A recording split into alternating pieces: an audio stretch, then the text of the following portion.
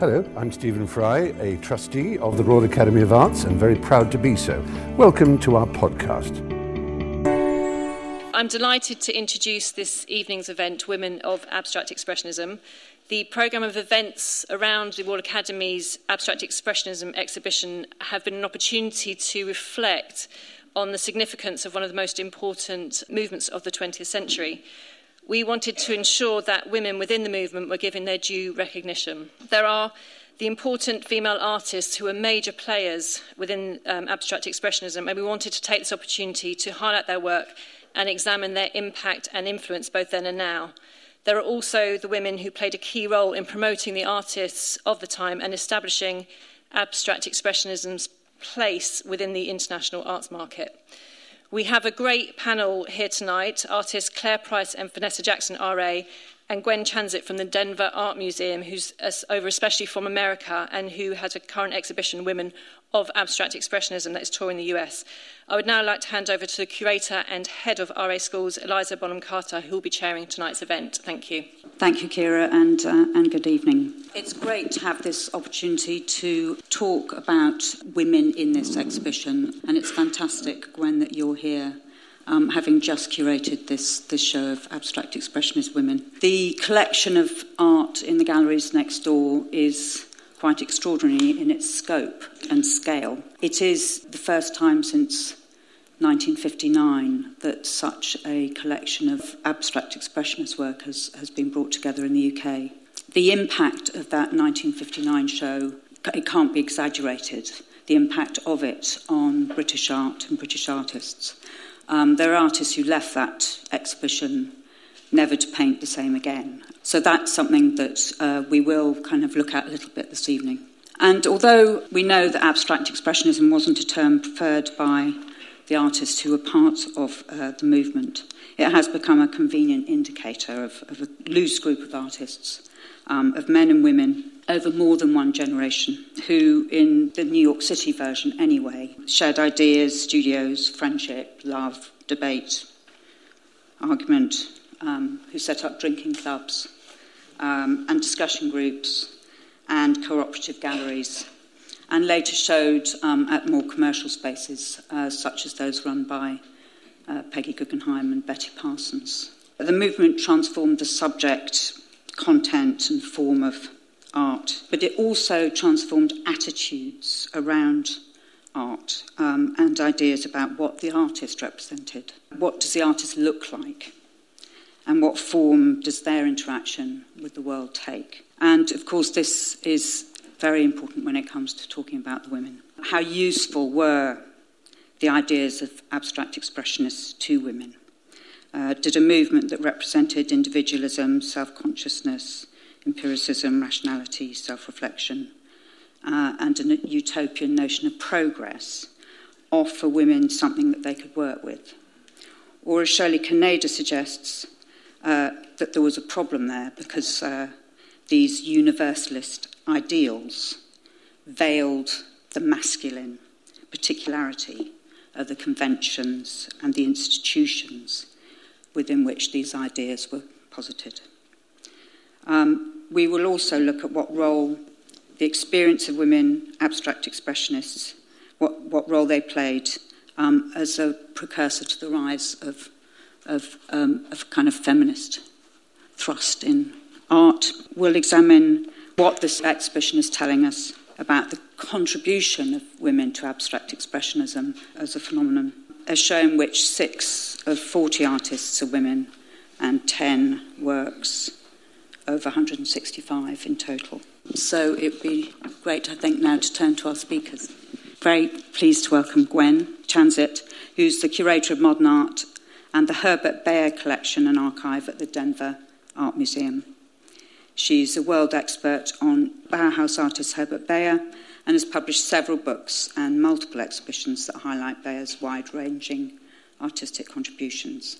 She's organised exhibitions on artists ranging from Antisse and Bonnard to Dana Schutz. Her current curatorial project, as mentioned, is Women of Abstract Expressionism, which is opened at the Denver Art Museum and is travelling this year. Gwen is also Director of Museum Studies at the University of Denver on the graduate programme in art history. I'm welcoming Vanessa Jackson also. Vanessa is a painter and an installation wall painter whose use of geometry and its three-dimensional function deny the supposed flatness of modernist space. She studied at St Martin's School of Art, followed by the Royal College of Art, and had her first solo show at the Air Gallery in 1981. Since then, she's shown her work internationally. Welcome, Vanessa. There's many other things that Vanessa has done, including a big role as a tutor in art schools, being head of painting at Winchester, and then also a tutor and MA research tutor at the Royal College of Art, and then a number of years at the Royal Academy Schools in this very building.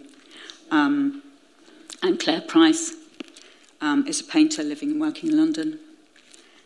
She studied at Central St Martin's and then did her MFA at Goldsmiths. She has shown nationally and internationally, and has won numerous prizes. So welcome, all of you. Perhaps we could begin with a little bit of scene setting. And I wonder, Gwen, if you could start by introducing the movement and some of the women who were a part of it. Thanks very much. I first want to say that when I took my very first art history course back in the day, we won't say quite how long ago it was, the standard survey book in the U.S. was Horst Janssen's History of Art. Have any of you heard of that book? Yeah, it's this huge tome, but there were no women in the whole book. I mean, this enormous book. And none of us realized it at the time. We were so busy learning names and dates and styles and all the rest. All the artists in that book were men. And it's unbelievable to think that there were no women included in Janssen's History of Art until the middle of the 1980s. So I was pleased earlier this week to see the Whitechapel Gallery's Guerrilla Girls exhibition, which reminds us there's still gender inequality in the art world. And I'd like to say that it's so interesting in this exhibition that's so beautiful at the Royal Academy. It's still a very Pollock-centric exhibition. And I think that's also kind of something we want to talk about. So I've been asked to mention the 12 artists in the exhibition that I curated at the Denver Art Museum that's now traveling. And because I always forget one of them, I'm going to read the list. So there is Mary Abbott. Mary Abbott is still with us today, which is really wonderful to be able to talk to some artists who are still with us. Elaine de Kooning, Pearl Fine, Helen Frankenthaler, Judith Godwin, who still is working in New York, Grace Hartigan, Lee Krasner, Joan Mitchell, Ethel Schwabacher. Now, these were all New York-based artists. Of course, we know that Joan Mitchell spent a lot of time in France. And then the West Coast artists that really have not gotten their due. So we now have Jay DeFeo, who's very well known thanks to the big exhibition a few years ago at SF MoMA and the Whitney. And Sonia Getchtoff, who's a really interesting person because she's still working in New York, but she was a Bay Area artist, had great success in the Bay Area, and then when she moved to New York City, her career completely fell apart. She said she then understood the gender discrimination, the bias against women in New York. And then Deborah Remington, who actually did study directly with Clifford Still. I just want to make one quote here of Lee Krasner. She says, "I'm always going to be Mrs. Jackson Pollock. That's a matter of fact. I painted before Pollock, during Pollock, after Pollock." I'm going to turn this over to someone else now. Thank you, Gwen. I'm wondering, Vanessa, if you could say something about the women that have been mentioned, and if there are women that you want to pull out. Well, yes, one would talk about the artists who are actually in this exhibition. And I think I'm going to preface it by saying it's amazing that we've got this exhibition, that we've got so much amazing work to see. And from then on, I'm probably going to sound a little critical. But that is not to say that I'm going to be honest, I'm a huge fan of David Smith. He should have had a whole room and not be up against paintings all over the shop, in and so far as you can't see them, clearly. I walked around the corner into the Clifford Still room, and I nearly welled up because it's got one painting that is just so superb on the right-hand side, orange, blue, orange. I'm not titles because it's called PP28 or something crap. But I mean, there's lots to say about a brilliant show, and from now on I'm going to say, as Ad Reinhardt would have said, less is more, far too much, not hung in a way that's going to give you the experience it should give you, far too high. I'm really pleased and in fact honoured to be sitting beside this lady because she's done something for us, which is kind of important, and perhaps we can only look at it in Vimeo and the wonderful book that's upstairs. But of course, the major omission is Grace Hartigan. It doesn't make any sense to have an exhibition of this size and scale, etc. Where is Grace Hartigan? I mean, she's a name that I knew, and admittedly, I'm a 70s babe. I think you're a 60s one. That's right. I came to London in 71 when apparently women's liberation arrived, but actually earlier in the year, but I arrived too. And it was vastly important to kind of think about where we were in the world in a sort of feminist point. And it's fascinating that this exhibition could have been in 1971, that it hasn't moved forward, that we are not looking at an exhibition through the longer lens that actually has had a huge amount of time to decipher itself. And so Grace Hartigan's missing enormously, but there are artists who I really like Pearl Fine. There's a whole bunch of them that are in your book and in your show. But it is extraordinary. And instead, we have to have an awful lot of work where we could have had less of the great quality of the male artists, and we could have had more shows of women, the showing of women. Could you say something, Vanessa, about back in 71 when you arrived to be an art student? Okay. And what abstract expressionism represented at that moment? Well, it was the background. If you were coming into the early 70s, it was the background. It wasn't art history. Now, I think perhaps for quite a lot of you now, although I'm looking around, for some of you now, it would seem like it's art history. Actually, it wasn't art history. It was just there. And there were things that happened, a lot more conceptual work, perhaps, and there was a minimalist stuff too, but it was really close. And a lot of them, of course, were still alive and painting, and we were still seeing new stuff, certainly de Kooning. And the influence was all of my tutors at St Martin's were abstract expressionists in their way. And there was one woman, and that was Gillian Ayres, who I include.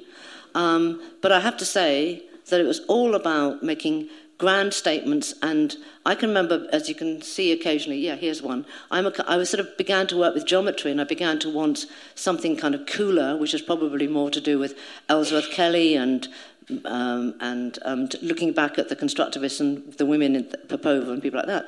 But I was trying to kind of fit in, just like you can see Joan Mitchell and other people fitting in. What would you do up against that? So you fitted in. What did I do? I got a big squeegee out. I made my big geometry, but it had drips attached. I mean, it was the kind of like you had to try and fit in, even though at the end of the day, when John Hoyland came up or John Walker came up, would say to the group in the studio, anybody want to play pool? And guess what? That meant the boys. So things didn't change as much as they should. I can rant on for hours. So. I heard a male tutor refer to the female students as the typing pool in my life. But Clare, you come from a slightly different generation, and I wonder what the difference might be between, say, you and Vanessa in terms of what abstract expressionism kind of was by the time you arrived at art school. Yeah, we had a really interesting discussion about this the other day, actually, because I arrived at St Martin's in 1990, and I'd been on an art foundation up north that was all about throwing buckets of paint at canvases. It was amazing, and it was, and I loved it. And then I arrived at St Martin's in 1990, and painting was like Feb Walton, like completely. It was just very. I mean, it was a strange transitional period with the beginning of the YBAs. but it was all about kind of reading Baudrillard and, doing very cool conceptual work. And actually, although I did paint throughout my degree, and I went to Berlin for a year of it, and I always painted, I actually didn't really have the confidence to continue painting when I left art school in 93. And the other difference was that Vanessa talked about her art school experience as being sort of steeped in feminist and Marxist discourse, and that was completely absent in 1990. That wasn't the studio teachers, I was saying. No, yeah, but just in the air, maybe. So yeah, it was. But for me, the abstract expressionists were it was art history. It was completely compelling. I am still obsessed with them, and I see it as this kind of. I don't know. I'm just sort of in love with that period. I always have been obsessed by it. But over time have learned more and more about the women, because I didn't really know about Joan Mitchell till I saw the Hauser and Wirth show in 2008, when I think they bought the estate. And she's one of the more prominent women, so, that's how problematic it is. But yeah. So Vanessa's done her little curatorial intervention in the show. Who would you put in there from the women? Absolutely, Grace Hartigan, who's as well. I was really interested they're not in the Denver show, and I talked about them before, but I was really interested in Alma Thomas, who's an African American. Who's in the catalogue, but not in the exhibition. Yeah. Yes. And she's an African American painter who we were talking about earlier. The Obamas curated into the White House in there. Yes. And she worked in Washington, D.C., so she really wasn't part of the group, but absolutely her painting is spectacular, abstract painting. And there's a show right now, maybe it's closed already, at the Studio Museum in Harlem. Beautiful show. Amazing. But I would also put Bernice Bing in the show, who's a Asian-American lesbian artist who's sort of has a real legacy in terms of queer artists of colour in America, so that's kind of really interesting. But she was completely overlooked at the time in this sort of heteronormative landscape, I suppose. And she's in the catalogue as well, and she was a discovery to me. Susan Landauer is the one who introduced me to Bernice Bing. Yeah. I'm wondering what the situation, what were the conditions for women in the 40s and 50s? I'm not sure. I've got a slight sense that maybe the 40s were easier than the 50s, but maybe you could tell us something a little bit about that. Well, it's interesting. The question always comes up, why have these women been ignored, or at least, not given the same recognition? And I think we have to remember the position of women in the 1950s, at least in the U.S., was not a very happy place. Women only got the vote in 1920, and I think women always pushed their men ahead. I think that's just part of the way it was. And then, of course, this lopsided history of art that I've already alluded to. They just came of age in a very different time. And, I also would say that I don't think the Gallerists were really, it wasn't like all the women together trying to support the sisterhood. It just wasn't true in those days. And so Betty Parsons, for example, at one point, Jackson Pollock wanted her to show Lee Krasner, and she said, I don't show husbands and wives. And then, you have Hans Hofmann, who said to Lee Krasner about one of her paintings, Lee, this painting is so good you wouldn't know it was done by a woman.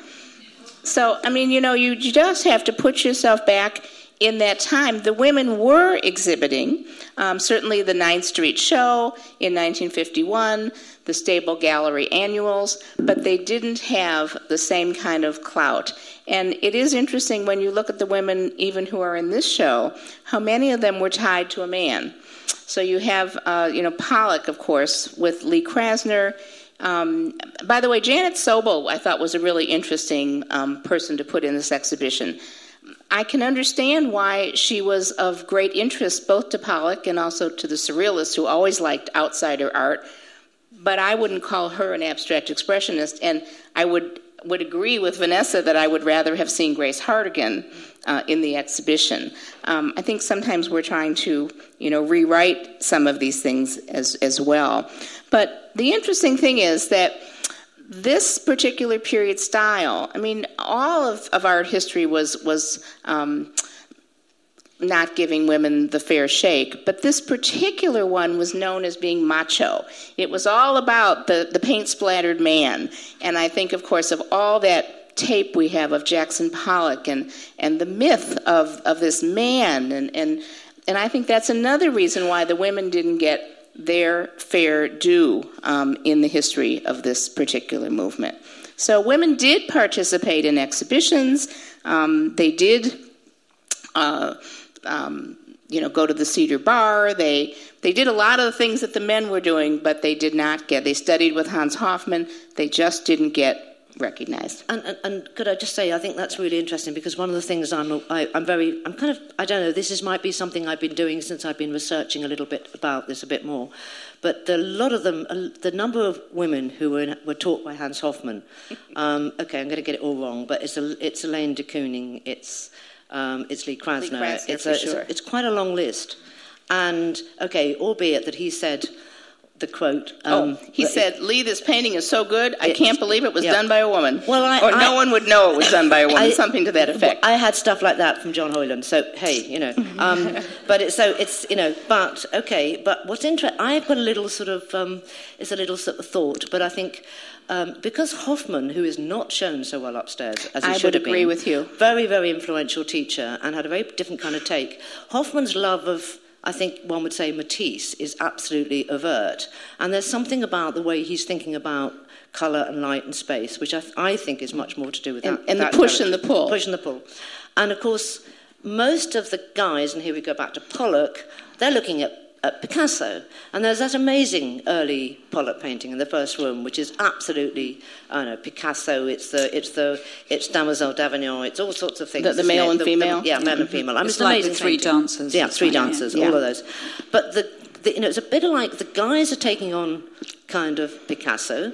I mean, they have to be taking on something, because these Matisse and Picasso are literally behind them. But the guys are taking on Picasso, and the women are kind of looking at Matisse, who is not the kind of same machismo, etc., etc. And there's something very interesting, I think, happening. I can't make this go right across the thesis, but there's a lot of sensibility and touch, and certainly Lee Krasner, which is much more looking at Matisse and thinking that way through, and a kind of delicacy, which is, as much as it's expressionist, it's kind of contained and sensitive, and I would even say gentler. I don't mean about size, I mean about touch. So this is just an intervention. I have to just say one thing. We have a painting in the traveling exhibition. It's by Grace Hartigan, and it's called The King is Dead. It's 1950, and the king is Picasso. We are new. That's interesting, isn't it, in terms of... there's a really great book called Wet, which is written in the 80s on painting and feminism, but that talks about the matrilineage and the patrilineage. I'm probably saying it wrong, but, it's... we're talking still there, referring back to these other male artists, and that's why it's so important that these people are brought out, and as well, sort of the re-engagement with sort of more ephemeral feminist works and performances from the 70s that people are kind of really rediscovering now, because it's so important because that matrilineage was absent, wasn't it?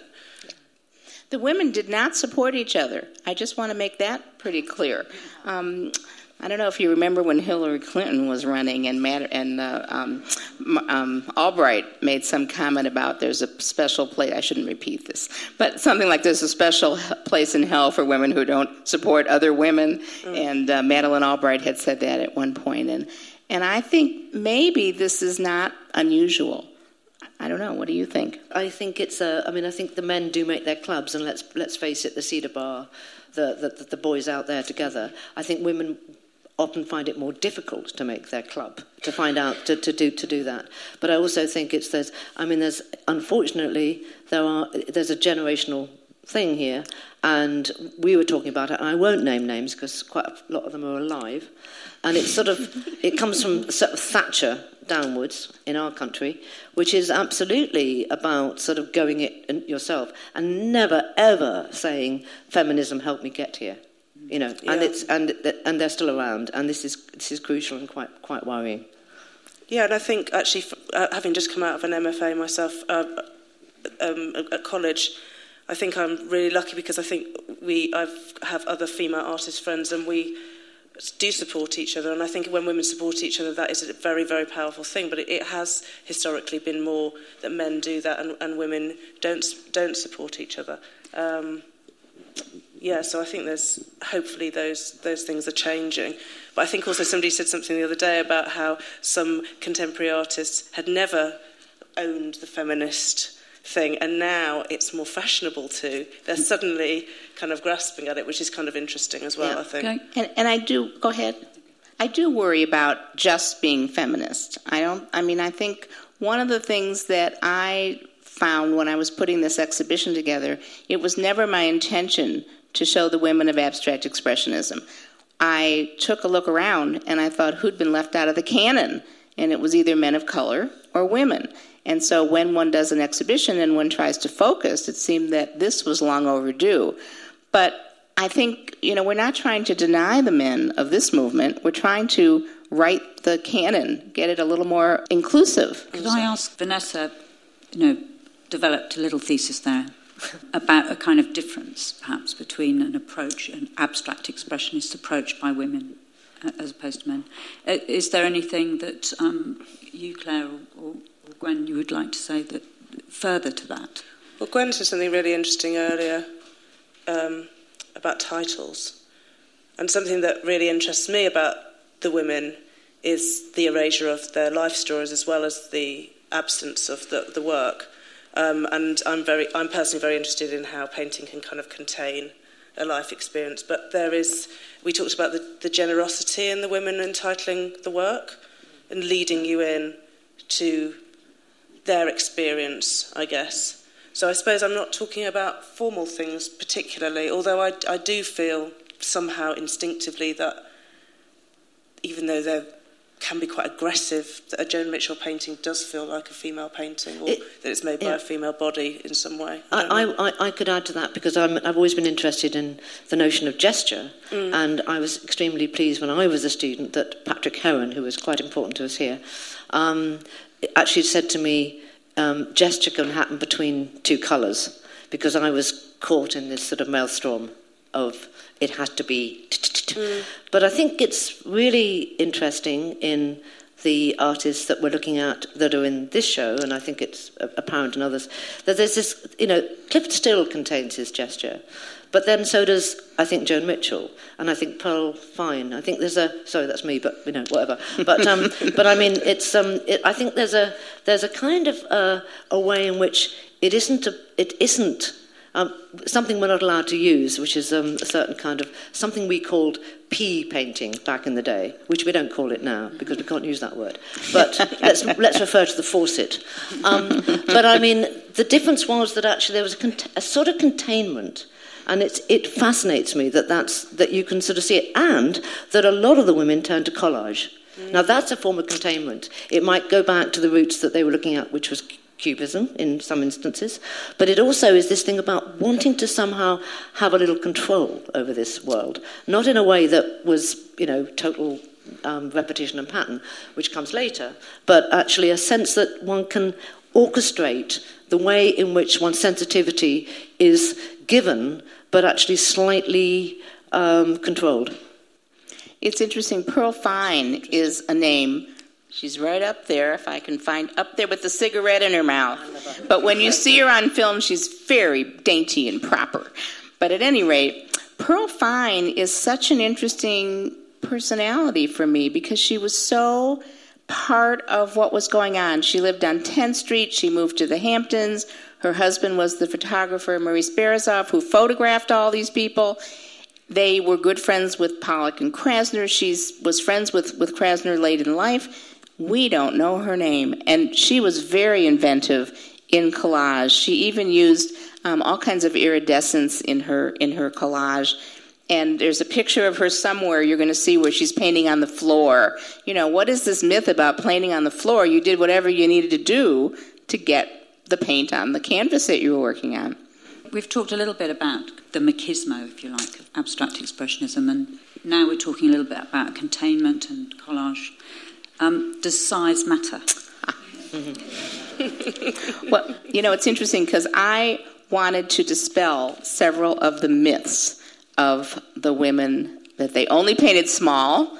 When you do see, I think there's a shot into the gallery in Denver.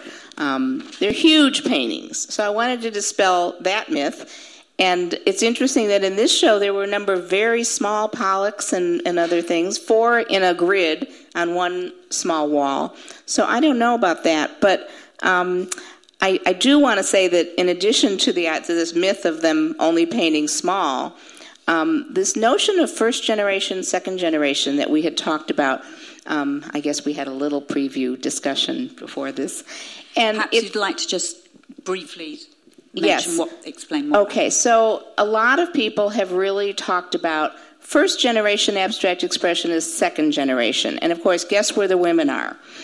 So it's interesting to me, back in 1957, Irving Sandler, who I do consider to be the expert of abstract expressionism, who is still in New York, he did an article called "Mitchell Paints a Painting." And in 1957, Mitchell was very content to be called second generation. And she was pretty early. So my question is, what does second generation mean? And I think it's yet one more way of calling them followers, calling them painting small, as you began this little discussion with. It's certainly not chronological. And I think the largest painting in the show is the Joan Mitchell, in this show. And it's stuffed into a kind of corner with a little nod to Hoffman to the left, and a strange end room. I mean, it's a beautiful painting, but I think it's the biggest painting, but it's not given the space that it should have. And it's absolutely orchestrated in a really very particular, all the way through, very quiet moments, loud moments, but it's an amazing painting. I would say that, for my generation, that abstract expressionism, if we have to call it that, was fundamentally about having the aspirations to go large, nothing to do with men or women, just allowing the fact that you could actually take on space. And now we're very used to talking about the body, and we talk about the body perhaps more sort of phenomenologically and sort of with lots of intellectual overtones, blah, blah, blah. But actually, it's an active thing to be a painter. Well, whatever kind of painter you are, it's an active thing. It's the to and fro from you and the space, the canvas, etc., etc. And, I'm very grateful that I was, for all the fact I could have sort of throttled some of my very heavy male art tutors, I was very grateful for the fact that they gave me, and I had the space to take that ambition on. And it's very difficult now. And it's difficult now because there is a kind of slight political thing about it, about the big painting. And also because art students don't have enough space to do it in this country, let alone the money. Or in our country. Money. Yeah, sure. And I will bless them for doing that. But I never think of it as being male or female.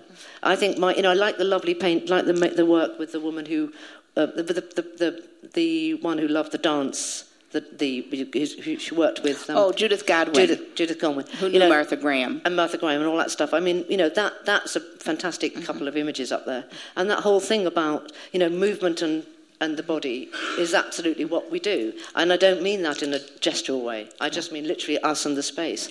And they gave us that. We also should mention that the size came out of some of it came out of the WPA muralist tradition that Lee Krasner, of course, was in way before Pollock was. No, I was going to say, talking about scale, talking about someone like Caterina Grosso now, who's just works, fabulous. Beyond the canvas, huge scale. Her female body with the spray can, and she sort of talks about owning that, and that's kind of, that's amazing because that's sort of the legacy in a way, isn't it? But yeah, I think that kind of bodily thing that you're talking about is very much in line with talk about the female body, and it shouldn't just be seen as a macho thing. And I think this is a slight aside. A lot of the things are about the documentation of the artist and the beginning of the photographs in the studio that kind of really made solid that idea that it was a macho thing, but it wasn't particularly. It was just kind of owned in the media in that way at that time. And there's a great, brilliant lecture by Erica Doss that was to do with your show. That's wonderful. And she talks about the kind of, post-war America taking on gendered ideas of power and authority, and kind of how the kind of abstract expressionists, they kind of almost levered the imagery and the myth into that sort of heteronormative idea of the new America or something. I wanted to mention that Caterina Grossa did a 4-story installation in our atrium, and her brother was her assistant, so we don't want to talk about gender inequality anymore. But that, of course, this period does come immediately after the war, where women are being put back into the home in order to give men the jobs that the women have been doing while the war's been rolling. So, and then it's that, in a sense, that makes me wonder if the 40s were easier for some of the women, because those things hadn't quite taken hold in the same way as they had by the 50s. Well, you're right. We did have Rosie the Riveter, who could do it all. Indeed. You're absolutely right. And you're absolutely correct that it was a problem, I think, for the women to step aside for the men. Yeah. I suppose I wonder how. I mean, you've quoted, you've given us one quote of a woman kind of recognising her position, and we know, what happens, by the late 60s and the rise of a kind of very overt feminism. But I wonder how much evidence there is of these women resisting the kind of boundaries being put on them. There's another quote, I hope I can get this right, by Ethel Schwabacher. She does a painting. She has a painting called Antigone I, and she says, was this Antigone, the result of, I'm not going to get this right at all, but it's the fact that that women should be stepping aside and let their men. I'm sorry, I'm not going to get you this quote right. I used to know this by heart, but the exhibition has already been traveling, and I'm on to other things. But she says, is the story that women are less valued than men, and we should give ourselves in favor of men. Of course, with the story of Antigone. So I think they knew at the time. What about this one, the Grace Hartigan quote? The great Grace, which is. Asked if a male artist ever told her. A male artist ever told her she painted like a man. She replied, "Not twice." Yes, that's absolutely it. She was not afraid to say any of it. A toughie, yeah. And we've mentioned Betty Parsons and Peggy Guggenheim. They did show women. Yes.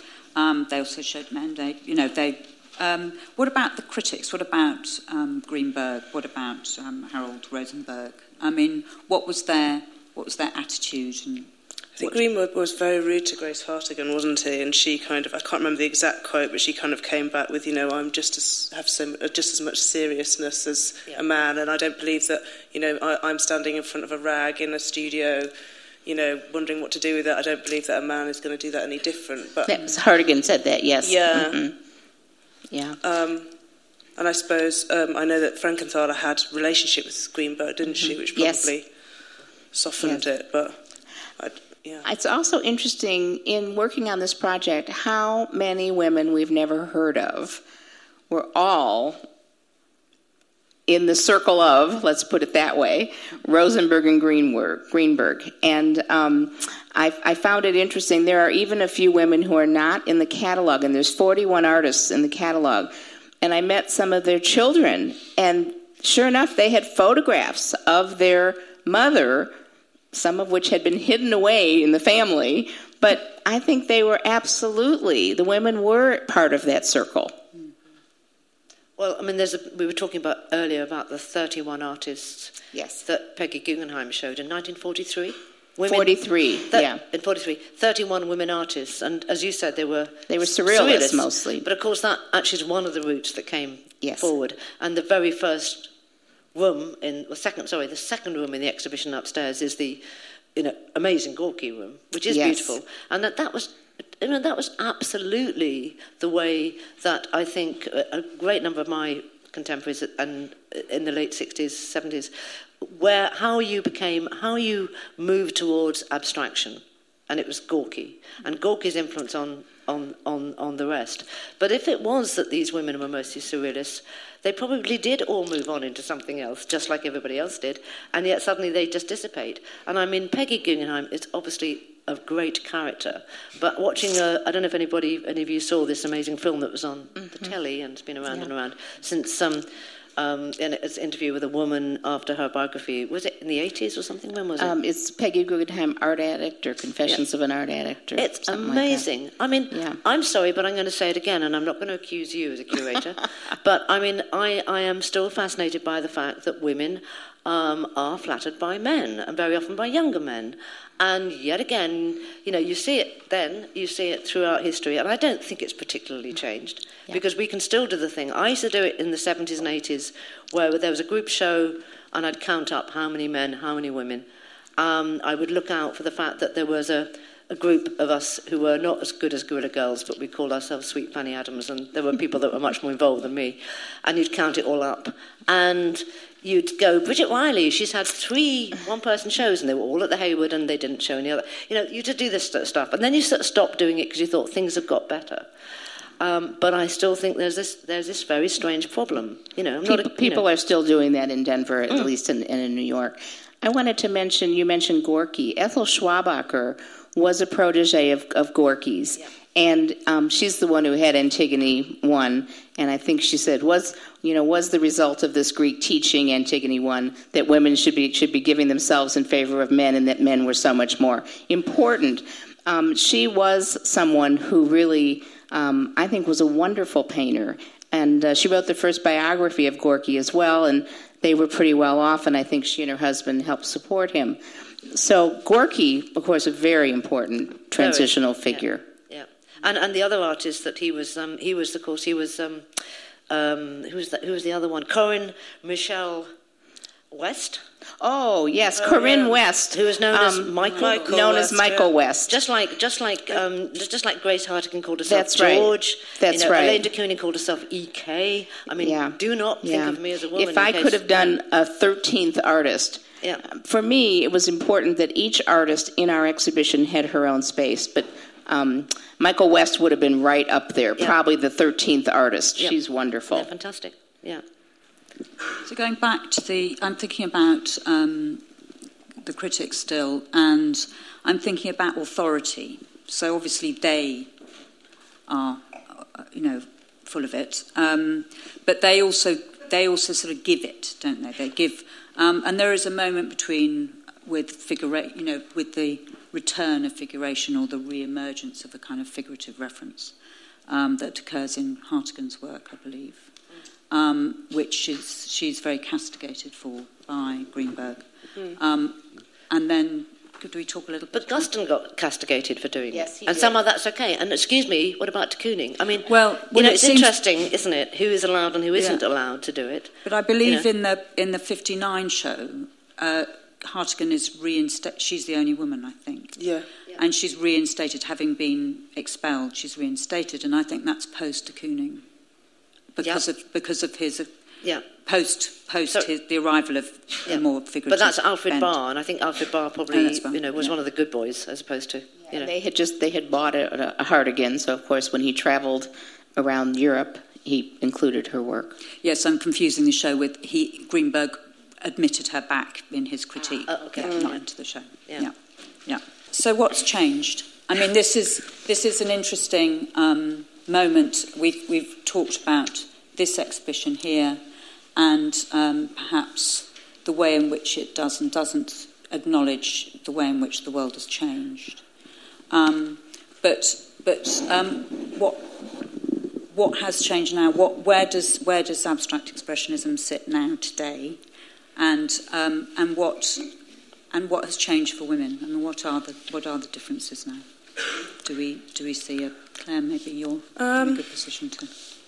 I mean, I think there is a huge re-engagement with painting, and I think things like the big Frankenthaler show in New York, and we were talking earlier about students seeing this show. There is a huge fascination with it again, and it's not forbidden, and also people are dealing with painting within just the stretcher, but they're also doing things like there's a show on at the moment where somebody's used their body as the canvas. There's expanded forms of painting, and people are very much engaged with it. And Vanessa and I were talking about sort of people now, people like Jutta Curator, who has an expanded practice, Katharina Grosser, Phoebe Unwin, Charlene von Hale. So it's sort of very much alive. But I do think that a lot of the things that we're talking about with these women, obviously things have moved forward in a way, but they haven't as well. And I was kind of reminded of a really great performance that I didn't see, but it sounded brilliant, by somebody called Nina Wakeford, and she had just brought a number of women to a private view at a gallery that I think had like one represented female artist, so they showed hardly any. And during the course of the private view, the women all just started to cry, and this was sort of, a sort of sign of resistance. But I think if you look at the market, women artists are not going to be worth as much as men. It's not. It is a very male-dominated, patriarchal field. I'm sure you agree. I don't know. I want to say that in the beginning of this project, I first got the bullfight of Elaine de Kooning that you just saw a minute ago. 131 inches wide. I don't know what that is in terms of all of your measurements, because we never got with the program. But it's huge. And once I was able to acquire that, I thought, these paintings are not as expensive as the men, and I'm going to start collecting them while we still can. So to date, I've now acquired for the Denver Art Museum about 12 women abstract expressionist paintings. And I'm hoping to get this one. It belongs to a private collector. But in any event, it is interesting what you say. The prices are still not the same. No. This one's in our collection now. It was a gift. But it is very interesting. We have not caught up in the market. Vanessa? I'm just thinking about the difference of, the difference in which, how the teams work, how the male team works, how the female team works, and is it because I would suggest, and this may be completely wrong because we can always think of particular individuals, that we're still, women are still quite happy to have the work in front of themselves, and that they don't want to have to stand beside it and sort of be the performer that says, this is me and this is how I do it and look at me. I would suggest that that's quite normal, and I think, and until we sort of, I don't want to become one of the boys. And I love Mary Heilman, who could get a mention as a contemporary sort of abstract expressionist in a way, and West Coast as well as East Coast. But she's in her 70s, and when asked, how did you feel about how it was back in the day when you were blah, blah, blah? She said, I loved being just one of the girls, being the only girl amongst the boys. And it sort of frightened me that could be said, that she could say that. But I just think that this is politics. I'm a feminist and an artist. I'm not sure when I was a young woman I called myself a woman artist. I think I probably didn't. I didn't want to be in separatist shows. I've only recently been in shows, or the last 10 or so years been in shows that all women, and that's because there's been a particular kind of issue. Because I refused to be in them back in the day. That was our politics. But as a feminist and as a woman, in the bigger world, I think women like to work in teams. They enjoy the collegiate notion that you don't have to own the idea. You could share the idea. And I'm still going to say that the male ego is libido-driven, and it's still called pea painting out there. We need to draw to a close. So thank you very much, Vanessa. Thank Gwen. you. Thank you.